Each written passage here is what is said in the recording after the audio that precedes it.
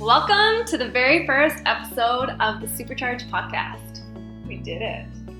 We were so moved and inspired by the words and wisdom of Caryn Kilback that we absolutely knew we had to launch with this. Caryn is the founder of Instill Meditation, and she is a leader in the Vedic Meditation space. She's also deeply rooted in the yoga teaching community, and to us has become a dear friend over the years. At Instill Meditation, they believe individually and collectively we can awaken humanity's latent potential with a daily meditation practice. And after sitting with Caryn, we could not agree more. We hope this podcast empowers you as much as it has for us. We're so proud to share this with you, and we really, really hope you enjoy it. It gives us both goosebumps to sit with you here and to learn about the power that we have within ourselves to really be our best selves and live this life the way that we're supposed to be leading it. Lexi and I've been chatting with you for a few minutes, and I mean, where do we even start? But I think the best place is like your story. How did you get started with this practice, and why is it so important to you? Well, thank you both, Lexi and Danny, for having me. So in a nutshell, my journey starts probably like most journeys do as an adolescent teen that was just doing things to myself that wasn't necessarily healthy. So I was involved in a lot of drugs and alcohol abuse. I had a very short stint of amateur competitive snowboarding for a period of time. And what came with that was a culture that wasn't always, as I was saying, healthy. Mm-hmm. So I did what every person does when they feel like they're moving on a trajectory that's not making sense to them any longer, was I wanted to find myself. And so I went traveling. And I ended up in Australia with a surfboard in hand. And while I was there, I had a layover in Japan. And I thought Japan was super cool. Fast forward about 10 months into my trip, I got a phone call from my mom, and she said that she had a friend in Japan who takes on foreigners, and they were willing to take me on. And so I said yes. The next thing you know, booty shorts, crop tops in hand, surfboard. I was on a plane to Japan, had no idea what I was getting myself into.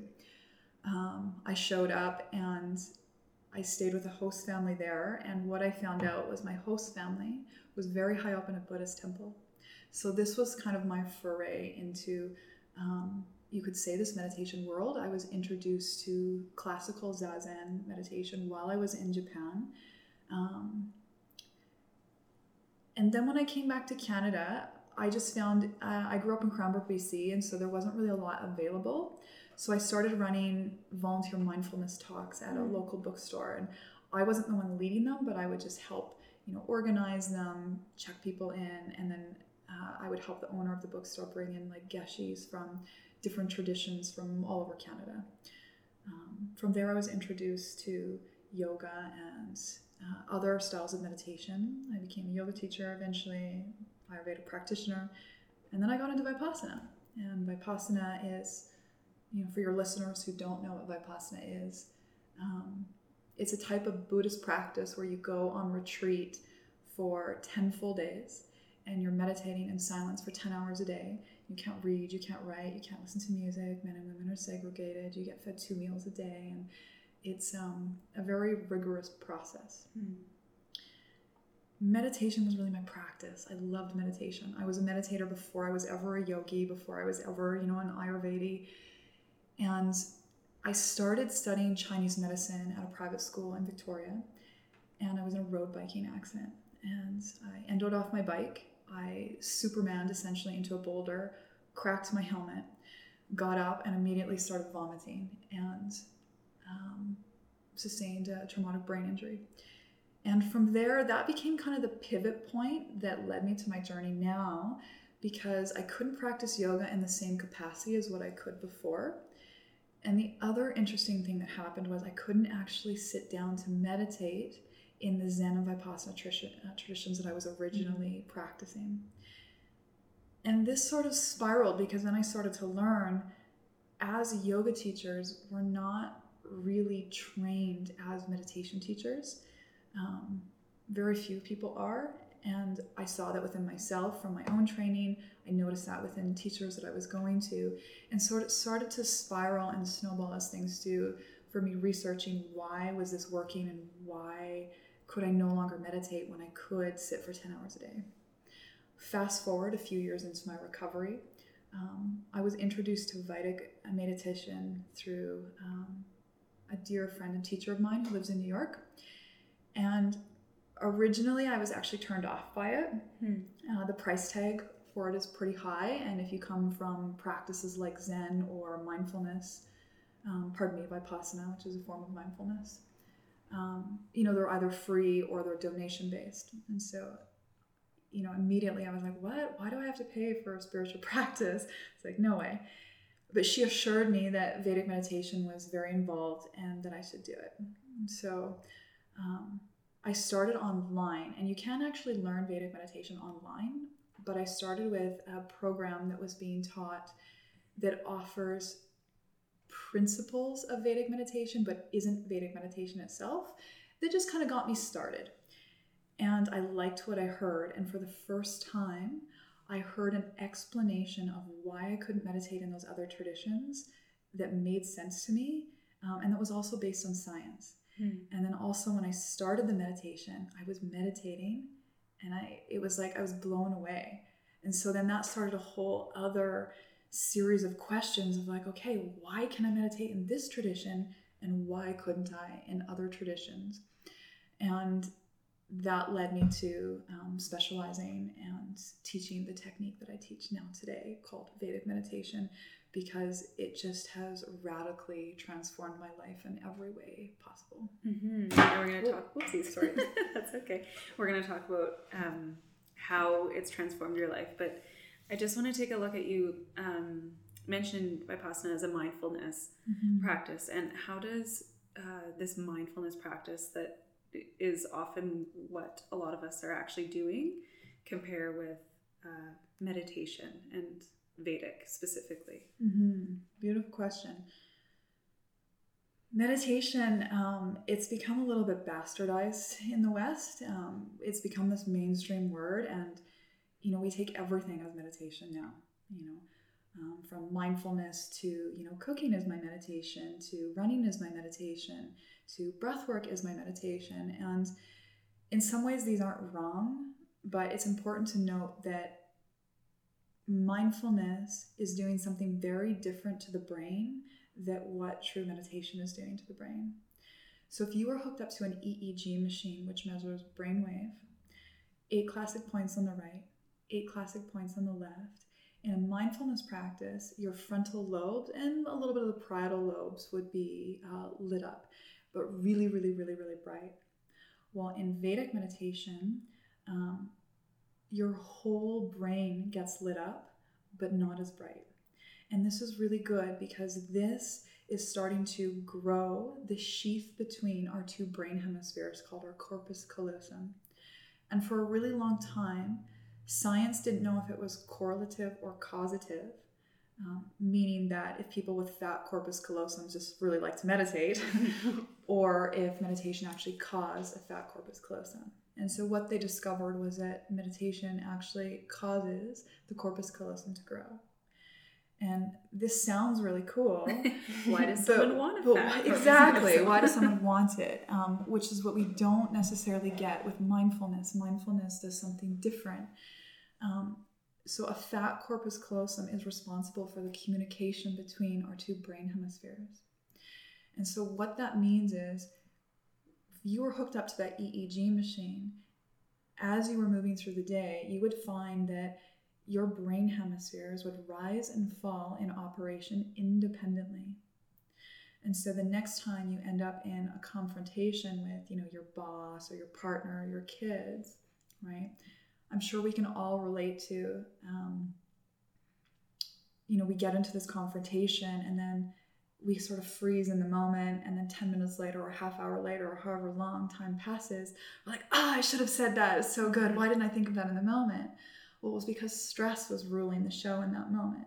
And the left hemisphere of the brain is responsible for our memory. It's responsible for our past. It's responsible for logic, but also most importantly, our instinct, which is solely based on our survival. Our right brain is responsible for our intuition, which is different. Our intuition gives us the capacity to actually respond. And response is different than reaction. Reaction is instinctual and habitual. Responsive is when we actually pause for reflect, and then we can actually choose how we wish to act out our intentions and behavior based on the moment. So it's fresh. When the whole brain lights up and the corpus callosum starts to grow, it increases this communication network between the right and left hemispheres of the brain. So now the next time you get into that confrontation, instead of existing solely in the left brain that is ruled by habit and pattern and past, you now have more access to communication with the right brain, which is responsible for the right now, which is where our intuition lives. So now we can come up with more witty comebacks, right? But even you think of people in like high stress jobs, like we've talked about, like people in life-saving industries like fire, police, or even like they are reacting so quickly in a situation and maybe sometimes not in the appropriate way due to high stress, which, I mean, you can't fault anybody for trying to navigate that kind of situation at all. But just having those tools to connect the two quickly. hemispheres so they're responding. Or even just like the brain fog that like starts to creep in when you've really been trying to be creative all day, like building your business, even in that kind of situation. I mean, writing an exam. Writing exams, like you get exhausted quite quickly, I think. Well, I do. Once I've maxed out, but fat corpus. Corpus callosum. Corpus callosum. So when we're talking about the here and now and our past, and we were talking earlier about just how it all really is happening right now. Our past is happening right now. Can you expand on that idea? Totally. So we can look at life as us living on a vertical and a parallel.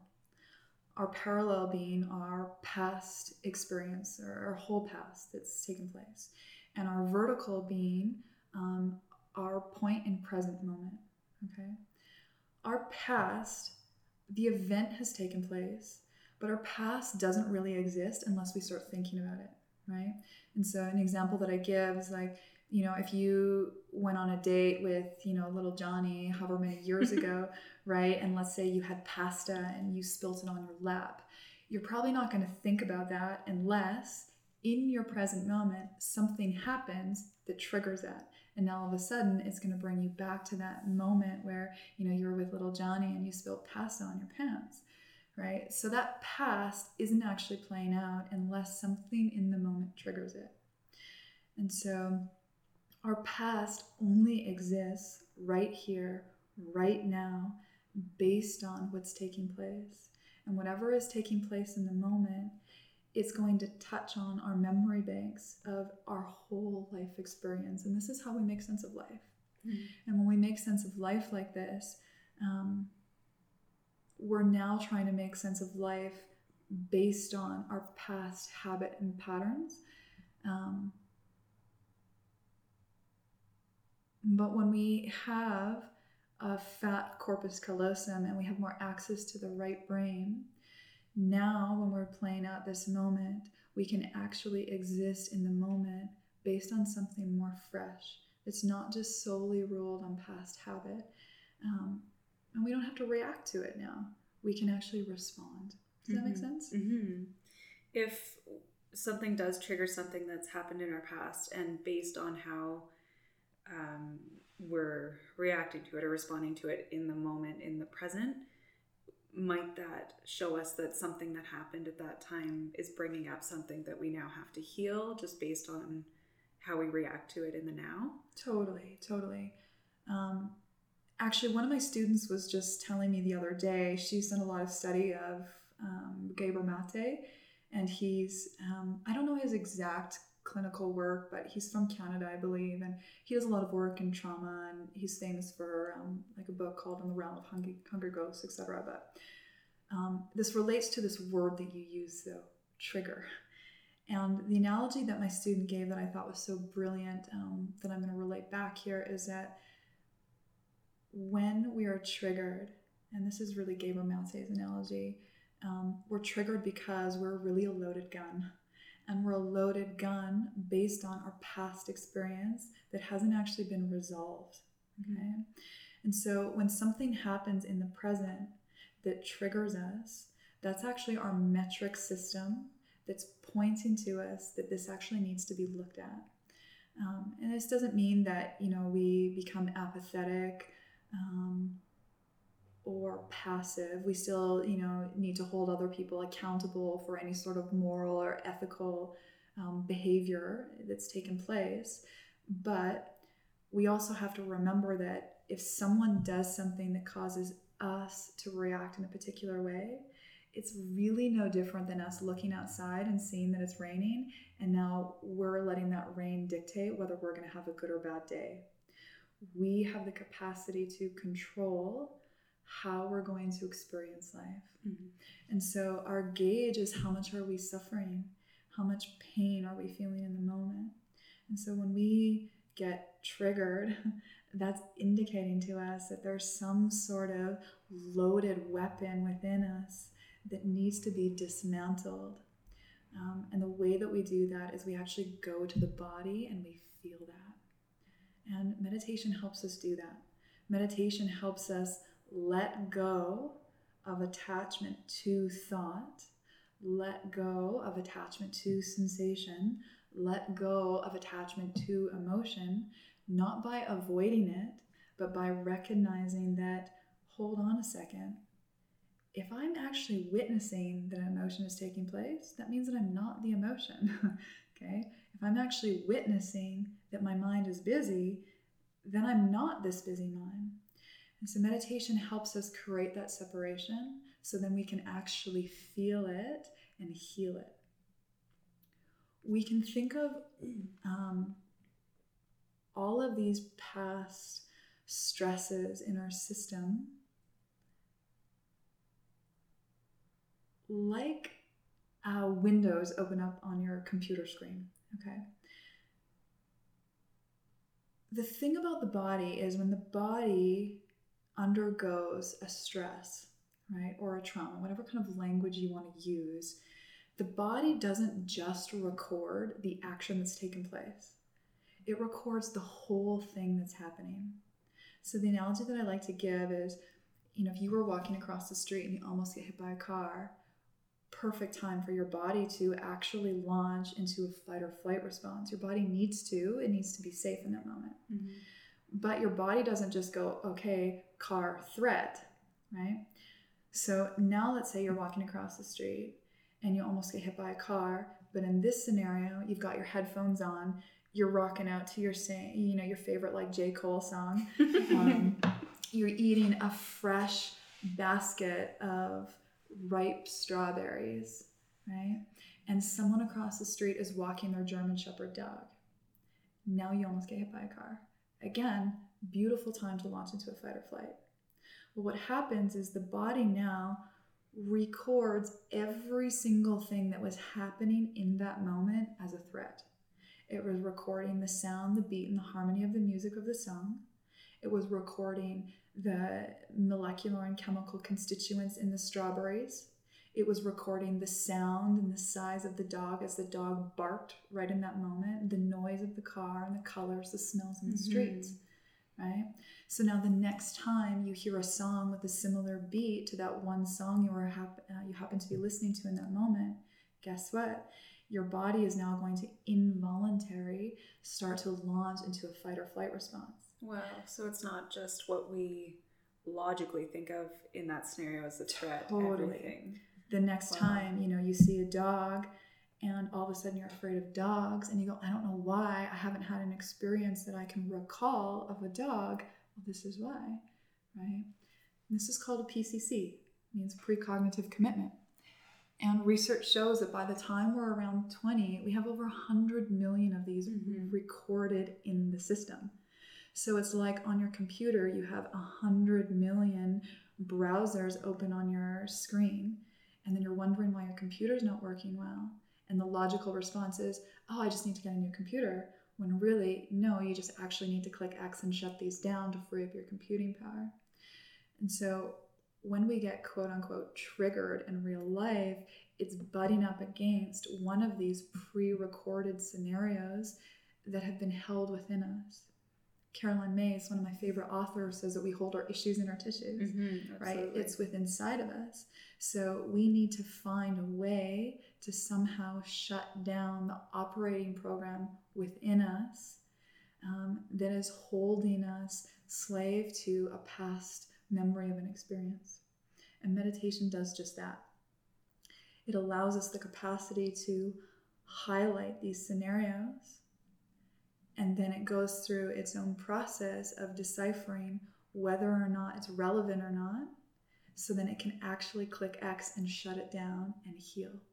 What if we can't establish what X is? Is that still going on throughout the process of meditation when we have, you had mentioned, like hundreds of millions by the time we're 20? What if we can't isolate those incidents? We don't have to isolate the incidents. Life is going to do this for you. Mm-hmm. Every time we bump into something in life, whatever is arising in that moment is showing us what is there that needs to be healed. What is there that's taking place? Our job is to let go of the habit of going into the mind and thinking about it, which isn't actually in presence. The body lives in the now. The body is the very thing that is experiencing the issue. So we need to actually link into the feeling of the body. And let me be clear, the mind is in presence. A thought is part of presence, but it's very rare when we can allow a pure thought to come through in the present moment. We tend to then take the thoughts and twist them and then go on and on and on with them, which we could call like a thought train, which pulls us out of presence. So we don't need to worry about trying to decipher that. Life is going to do this on its own. And also in our meditation practice, it's going to do that on its own for us. It's going to heal exactly what needs to be healed in this moment.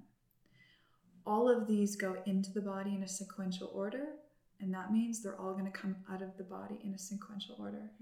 Think of those like Russian dolls that inlay. The way to get to the doll that's on the core, you can't just like magically open up the outermost layer and get to the core. You have to open up layer and the next layer and the next layer. And so slowly, one by one, our meditation practice, as it's healing the body, it's going to slowly start to dissolve these things as it feels fit. So, let's start a meditation practice. How do we? I mean, the tools are marketed to us. Download this app or subscribe to this program. How do we decipher the right tool to start with? Yeah, really great question. Apps are beautiful ways to start to learn meditation, but I also caution people with that because who we are is very uncomplicated, but the mind itself is very complicated. And so often what happens is people start a process and they don't even really understand what it is they're doing because they're just listening to someone, speak through a microphone. Their mind then takes that and it starts to twist it and wrap it around. And then they end up, oh, I think too much. I can't quiet my mind. Oh, I'm way too fidgety. I can't sit still. And then they go, well, I quit. But meditation actually isn't about that. It's not about quieting the mind. It's not even about sitting still. And so I really recommend finding a teacher in your local area in whatever practice or style that you resonate with, be that mindfulness or be that Vedic meditation. Find a teacher that you resonate with. Find a teacher that has actually worked with other meditation teachers, that has a lineage to link back into, that has their own practice, and start a process. The way that we choose what's best for us, what do you want in your life, right? We're familiar primarily with mindfulness as a meditation practice. Mindfulness is an umbrella for many different practices. Zen, which essentially is attention to breath, mindfulness-based stress reduction, which was coined by Jon Kabat-Zinn, and essentially he, stripped the Buddhism out of it and then laid a technique on a table that was very palatable for the West to practice, but it comes from Zen Buddhist practice. Vipassana, which is another form of mindfulness, it's a body scan type of practice, all the way to candle gazing. All of these practices are beautiful practices, but these practices aren't actually meditation. They're concentrated practices. And this shows us when we're hooked up to an EEG machine, the concentration centers in our brain, which is primarily the frontal lobes and parts of the parietal lobes, get activated. This is beautiful. I mean, we all need to learn how to concentrate and focus more. If we can't concentrate, we're just never going to get stuff done in our daily life, right? From driving to be able to study for an exam, to be able to bang a product out or a project out for your company, right? We need a certain level of concentration. But I would also argue to say that in this modern Western world, we already do enough concentration in this life. There's a lot of concentration and focus that we do and spend our time on a day-to-day basis. So it's not actually more concentration that we need, it's actually a letting go. So in Vedic meditation, you use a mantra, and I think a lot of people listening have an idea of what a mantra is, but can you touch on in Vedic meditation what that means, how it's used, and how it might look like a concentration type practice, and then what it kind of transforms into? Sure. Yeah. So the biggest thing about concentration type practices is it's about the return. Okay. In order for that to be a successful practice, you're returning back to your point of focus. You're returning back to the breath, the body scan, the candle, the mandala, the contemplation, the visualization, right? The guidance from a teacher. You're turning back to the point of focus, okay? Those are your mindfulness practices. In Vedic meditation, we use a mantra. And mantra is another word that's been kind of misused a ton in the West, because we tend to take slogans and say, oh, this is my mantra. My mantra for the day is that I'm a powerful woman and I'm going to get stuff done, right? And this isn't a mantra. This is a slogan, okay? Or affirmations, they're not a bad thing either. Not a bad thing either, but they're different, okay? So mantras are specific Sanskrit words, and they're not arbitrary words, but they're words that are based on the science of sound. And we call the science of sound cymatics. They're used not on the level of meaning, they're used on the level of vibration, okay? And so a mantra comes from the Sanskrit root words manas, meaning mind, and tra, meaning vehicle or tool. So it's a mind vehicle. And so if we think of what a vehicle is, what's the purpose of a vehicle? To bring you from point A to point B, right? We know the answer to that, but we're still counting. We thought it was, Yeah, it's to bring you from point A to point B, right? And so I'll say to you now, what I said to you earlier, Lexi, you drove here, right? Okay, and so assuming that your point A was home and point B is, here at Danica's home where we are right now, would you actually arrive at your destination if you don't get out of the car? We did this already, and the answer was no. Totally, right? It's not. So you have to actually get out of the car, which means the point of the practice is more about letting go than it is about the return. We use the mantra just enough to bring us from gross states of thinking mind, which is our point A, which is where most of us are used to spending time in life.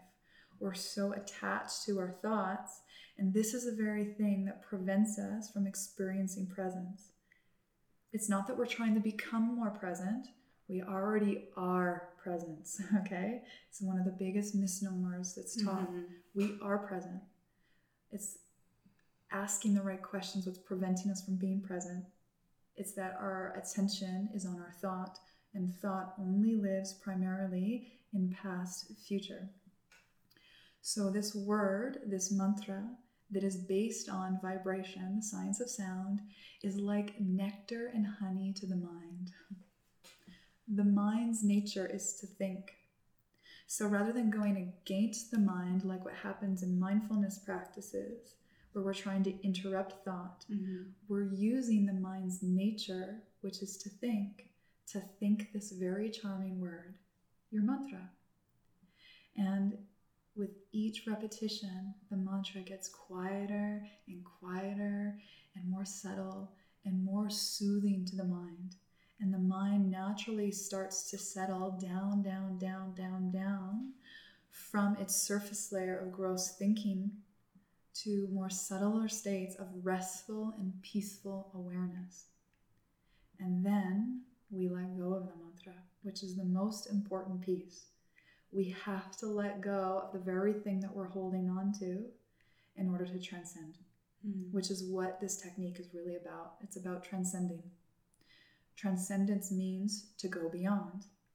To go beyond what? To go beyond your current state of experience, which is attachment to thought or to emotion or sensation.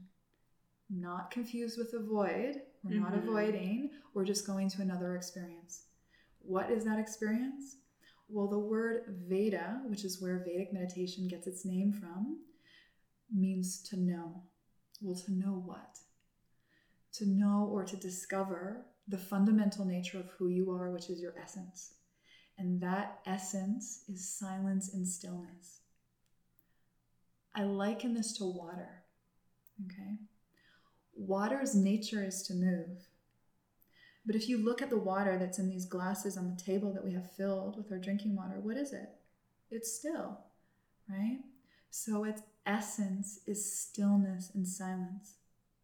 And so we like to use the analogy of an ocean or a lake to explain this experience of being, we'll say. It's all being, but it's just a matter of experience or depth. It doesn't matter how busy or wavy the surface of an ocean is. If you dive deep enough, eventually you're going to get to a point where it's always calm, it's always silent, and it's always still. Well, the same is within us. I don't care how busy you say that your mind is. I don't care if you say that your mind is the busiest mind in the world. You have an essence of silence and stillness within you. Well, the way that the mind works is in compare and contrast. Can we agree that we wouldn't be able to appreciate happiness if we didn't have its opposing experience of sadness? Yeah, right? The duality of both sides are so important. Exactly, right? We can't really appreciate peace either if we don't have the duality experience of activity, right? And so the thing is that we're so used to living in what we experience as a binary opposite of busyness, which is thought and sensation that's always coming at us, activity, the doing of our daily life. So that means that we need to swing the pendulum to the opposite direction or contrasting experience of silence and stillness. But if you look at that, it's actually all existing on the same plane. It's all just life. It's all being. It's just a matter of degree. It's all the same. So it's not actually a binary opposite. It's the same. So once we give ourselves that experience of silence and stillness, the mind now can recognize its nature as that. And so then when we come out of meditation, because the important thing to note is that we don't practice meditation to get good at meditation. We practice meditation to get good at life. Right. So how we're experiencing life when we come out of it. So then when we come out of our meditation practice and open our eyes, that little bit of silence and stillness comes with us. And so the silence and the stillness coexist within the full busyness of our lives. And with time, we're able to locate that silence and stillness amidst the busy activity of thought, of emotion, of sensorial experience that's coming at us. Make sense? Absolutely. Yeah, I love it. It's also poetic. And from that place, I love what you were speaking to before about that's where that almost divine creativity comes from, and these new ideas and these fresh ideas. And maybe we can talk a little bit more about that, how that does foster these places within us that it just makes space for that.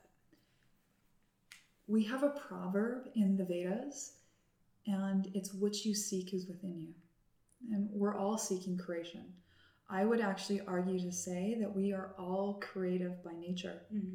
But we tend to look at creativity as, being able to draw or being able to paint or dance or something like that. But, in order for us to do our job and write a business letter, you're creating a business letter, right? And so creativity is taking place at all times. Your cells are rejuvenating and they're turning over, they're creating themselves. So we are creation. So when we start to look at creation from that, most of us, because we're living in left brain, which is responsible for memory, past, future, analyzing, reasoning, logic, which, let's be clear, we need that. I mean, we need the left brain to balance our checkbook and to make sense of things. You need your left brain, to remember how to even get to this place that we're here doing this interview, right? But when we're trying to create based on the left brain, we're actually not going to come up with anything that's really new and innovative and fresh. We need to be able to tap into the right brain, which is responsible for the right now, which is responsible for newness. All thought, whether it's a new thought or an old thought, actually comes from our silence and stillness. It all comes from there. But it's understanding and recognizing when a thought is new, or what we call a cognition, versus when a thought is just a habitual thought that's actually trying to process itself. Because thought really is just a byproduct of stress leaving the body. When the mind is busy, what do? We think about it, right? Or sorry, I meant to say when we're stressed, what do? We think about it. And so then that's our experience, is a busy mind.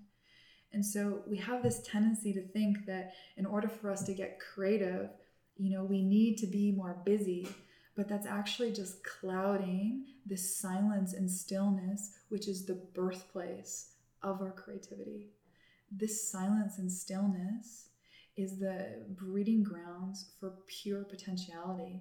It's the breeding ground for everything, for all of life. Do we need to get to the place of silence and stillness? Is transcendence necessary, or is that already happening before we've experienced complete transcendence? Like in our pre-discussions, you talked about that being the fourth state. Maybe not state. The fourth state of consciousness. Yeah. Yes.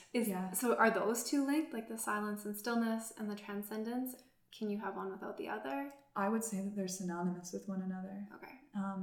And so just to have our listeners kind of caught up to speed, back to what we were talking about before, when we were talking about the difference between mindfulness and meditation, when you're hooked up to an EEG machine, 8 points on the right, 8 points on the left, transcendence is bringing you to a fourth state of consciousness that is independent of first state, waking state, which is what we're all in right now. If you're listening to this podcast, you're in waking state transcendence, okay? Second state, we're all going to go to bed and we're going to hit our pillows, sleeping state. Third state, sleep is then going to move into a process of stress reduction, which is what we call dreaming state. And each of these states of consciousness have their own operation of physiological functioning that's taking place and brain state. And so transcendence has its own physiological functioning. It has its own heart rate. It has its own body temperature. It has its own chemical constituents that's arising in the system. When we're in transcendence, not only is it verifiable, meaning it's repeatable, it can be scientifically proven, but it's also giving us access to, what we have coined in our lineage, the bliss state. And the reason why we call it the bliss state is because your body is literally pumping out the hormones, chemicals, and neurotransmitters that are responsible for bliss and happiness, which is like serotonin, dopamine, oxytocin, endorphins, right? And when the body is getting bathed in that, it's now starting to counteract this intoxicating cocktail known as stress hormones and chemicals that are keeping the mind active, that are keeping the body on edge, that are causing us to react, and that is clouding our judgment and thinking mind. And and I would add too, it's our body's toxic in that capacity when it's always stressed. And how many different illnesses, diseases stem from stress? Stress right now is considered the number one silent killer. And in fact, in Japan, stress is so prevalent from overwork. They actually have a name for it. It's called karoshi, which is pretty wild. Stress from overwork. Stress from overwork, right? And when we look at stress, this is one of the very first things that I do with my students. What is stress, right? Well, most of us, when we look into this inquiry, we go, okay, well, stress is my job, stress is email, stress is traffic, stress is my kids, it's my partner, it's my in-laws, et cetera, et cetera, et cetera. But I would actually argue to say that these aren't stress. These are demands that sometimes feel stressful or cultivate stress. Stress actually is a physiological response that's happening in the body that's designed to keep us safe. And so to your point, Danny, when you said that, stress is a highly toxic place to live in, it absolutely is. Let's be real, this sounds a little bit harsh, but when you are undergoing stress, energy is leaving the core of your body, which is what? It's where all of our major organs exist. It's where our digestion organs live, our spleen, our pancreas, our liver, our digestive tract itself, our stomach, our lungs, our heart, right? And so energy leaves this, it goes to the periphery, which is your arms and your legs. Why? So you can run quickly away from that bear that's chasing you, or lift a car off the baby that's dying. Your pupils dilate, which gives us the experience of quote unquote decreased awareness. One of the misnomers in spiritual practices is that we're expanding awareness, right? And I'm guilty of sometimes saying this myself, but really we're just talking about semantics, because awareness is already innately expansive. It's that stress overshadows this, and it actually takes our periphery and it narrows it in. And so now all we're viewing in life is the gross as opposed to the subtle, which then gives us a diminished experience of life, right? Which is why so many of us walk around and, we feel like there's less meaning in life, because all we're doing is we're focusing on, the gross things that's to do with safety and survival, right? If you're being chased by a bear, you're not going to care about the way the light is dancing off the trees, or the moss that's growing on the ground, or, the bug life that's happening right underneath you, that it's own little world. No. For good reason. Yeah, right? Like, you're just going to care about, okay, there's a tree here, there's a giant rock there, there's a cabin there, and if I can just get to that cabin quick enough, I can get to safety. That's it, right? When we live in this state, the body, it has a consequence. Our skin also gets very acidic, and it does that. So if that bear happens to sink its teeth into you, you don't taste as good as a last resort that maybe you won't get eaten. But if you look at like modern health, you guys are in health, so you know this more than anyone, that, disease loves an acidic environment, right? So, and I love this as as a healing tool. Like, this is something, stress for sure, that's like the easy byproduct. Like, it's like, I am stressed, or I feel these symptoms, like as you discussed, but it's also like illness in another sense. Like, it doesn't, maybe you don't think you're stressed. Maybe the stress toxicity isn't overload your body, but maybe you're really sick in another way. And this can be part of like a healing protocol that is far more effective than, lots of other things that maybe are part of your regular routine, and just this simple introduction every day. Your guidance to like timing too, to even spend to start to practice.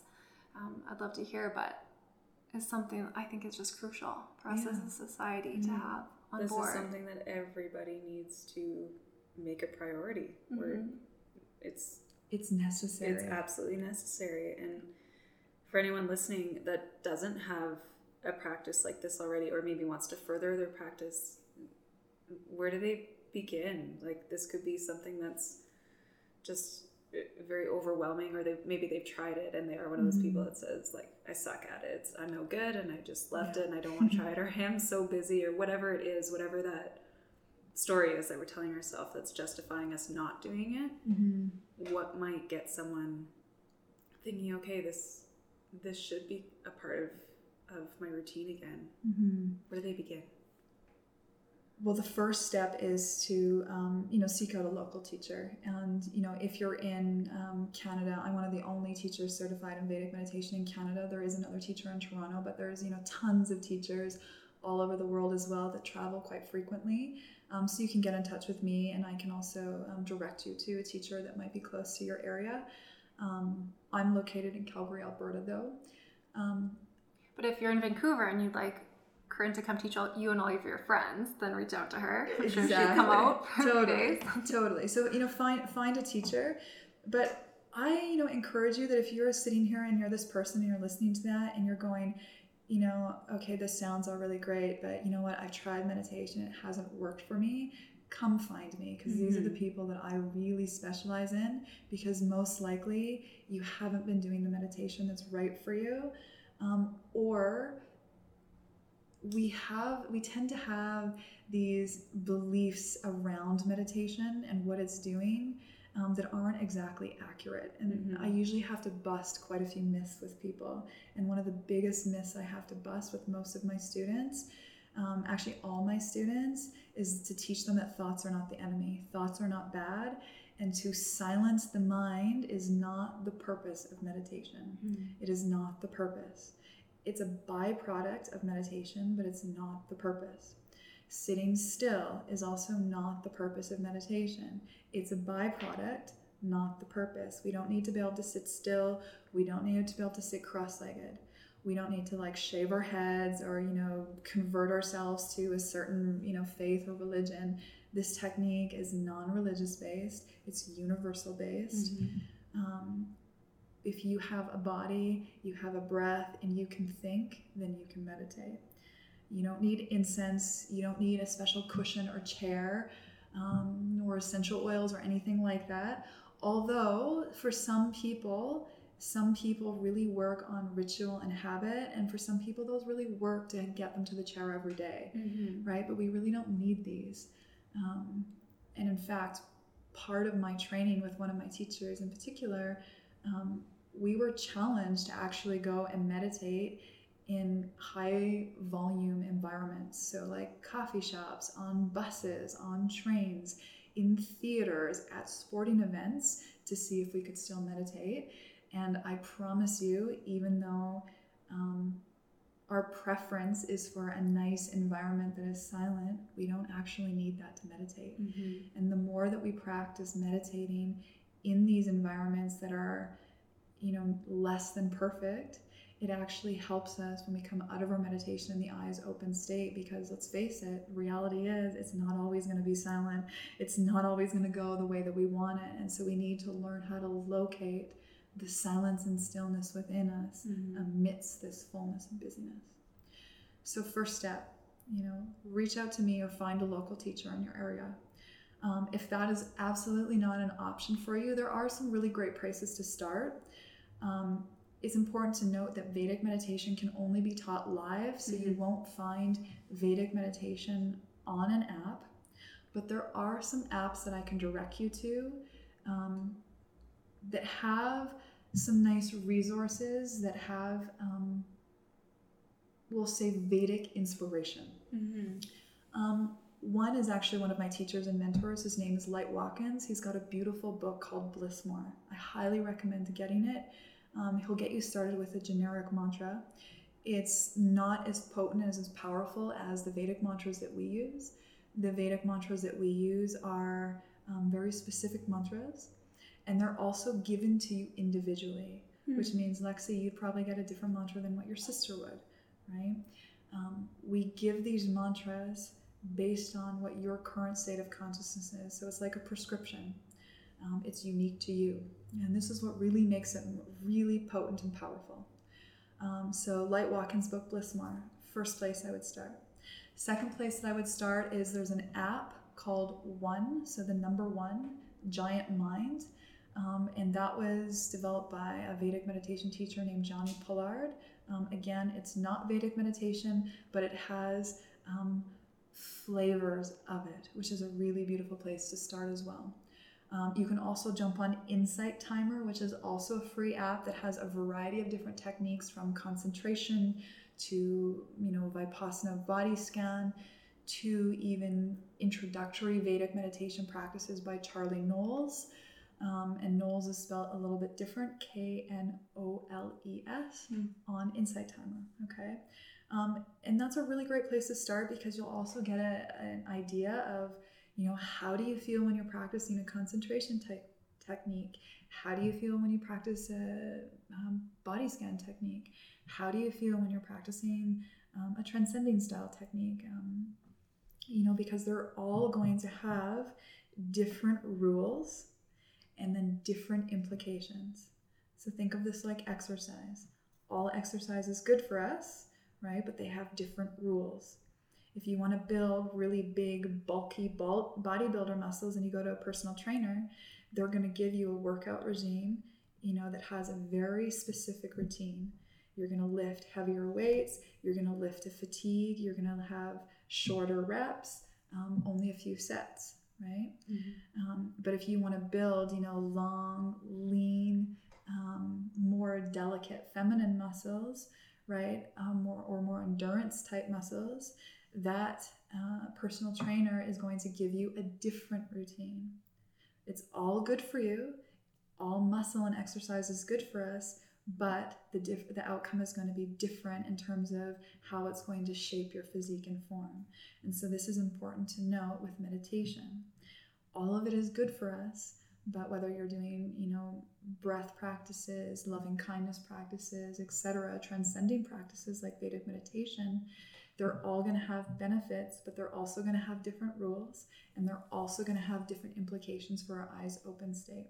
Mm-hmm. Not all meditation is going to bring us to this 4th state of consciousness. Okay, it's important to note that. Mm-hmm. And so, do what works for you, but I highly recommend working with a teacher. Okay.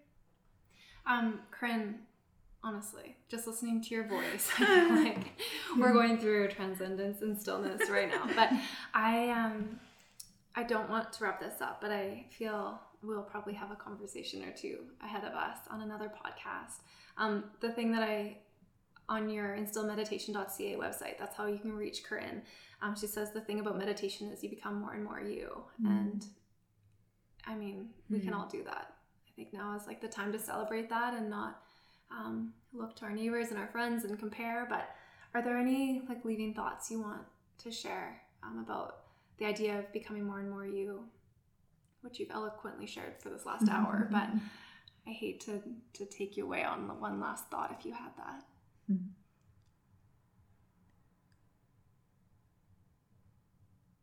What you are is relaxed. What you are is happiness. What you are is bliss.